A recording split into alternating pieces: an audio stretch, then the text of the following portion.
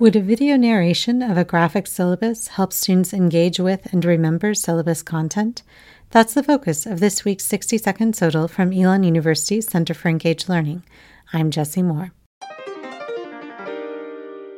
In Syllabus 2.0, Using Videos to Make the Syllabus Active, published in College Teaching, John Kerrigan and Christina Bifulco compare student engagement with two syllabus designs, a graphic syllabus and a series of narrated video presentations of that graphic syllabus.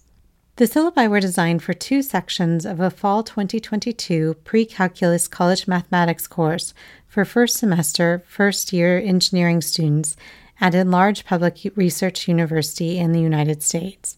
Based on prior studies of syllabus design and of students' perceptions of courses and instructors based on syllabi, the researchers developed a graphic syllabus that explained the responsibilities of the instructor and the student, offered explanations for policies, used warm language, included a diversity and inclusivity statement that reminded students they could reach out to discuss any issues impacting their learning, unpacked the importance of office hours, which were renamed student hours, and incorporated accessible images.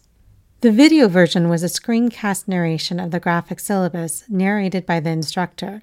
The video version included closed captioning and was divided into 6 videos, ranging in length from just under a minute to just over 6 minutes.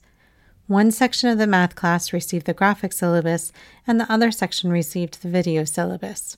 168 students were enrolled in the two sections of the math course, and all completed a 10-question syllabus quiz during the second class session as part of their coursework.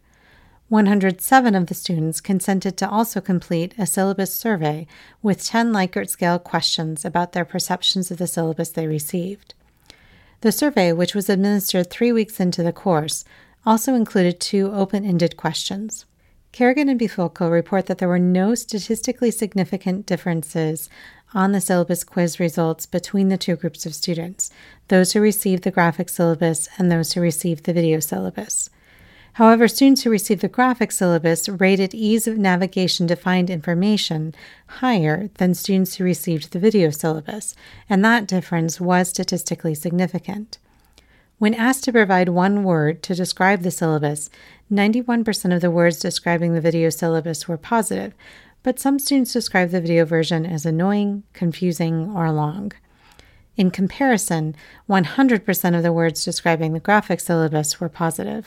Learning Management System Analytics suggests that some students in the graphic syllabus group did not access the LMS page where the syllabus was posted, and in the video syllabus group, some students didn't watch all of the videos in their entirety.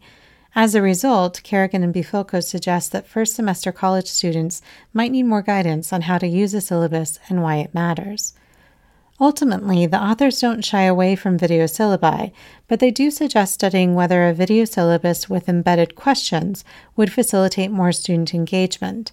They also recommend having students collaboratively annotate graphic syllabi to draw more student focus to the syllabus details and to give students opportunities to ask questions about the syllabus content. To learn more about the study and for additional suggestions about syllabus design, visit our show notes for this episode. Join us next week for another snapshot of recent scholarship of teaching and learning on 60-second SOTL from Elon University's Center for Engaged Learning. Learn more about the center at www.centerforengagedlearning.org.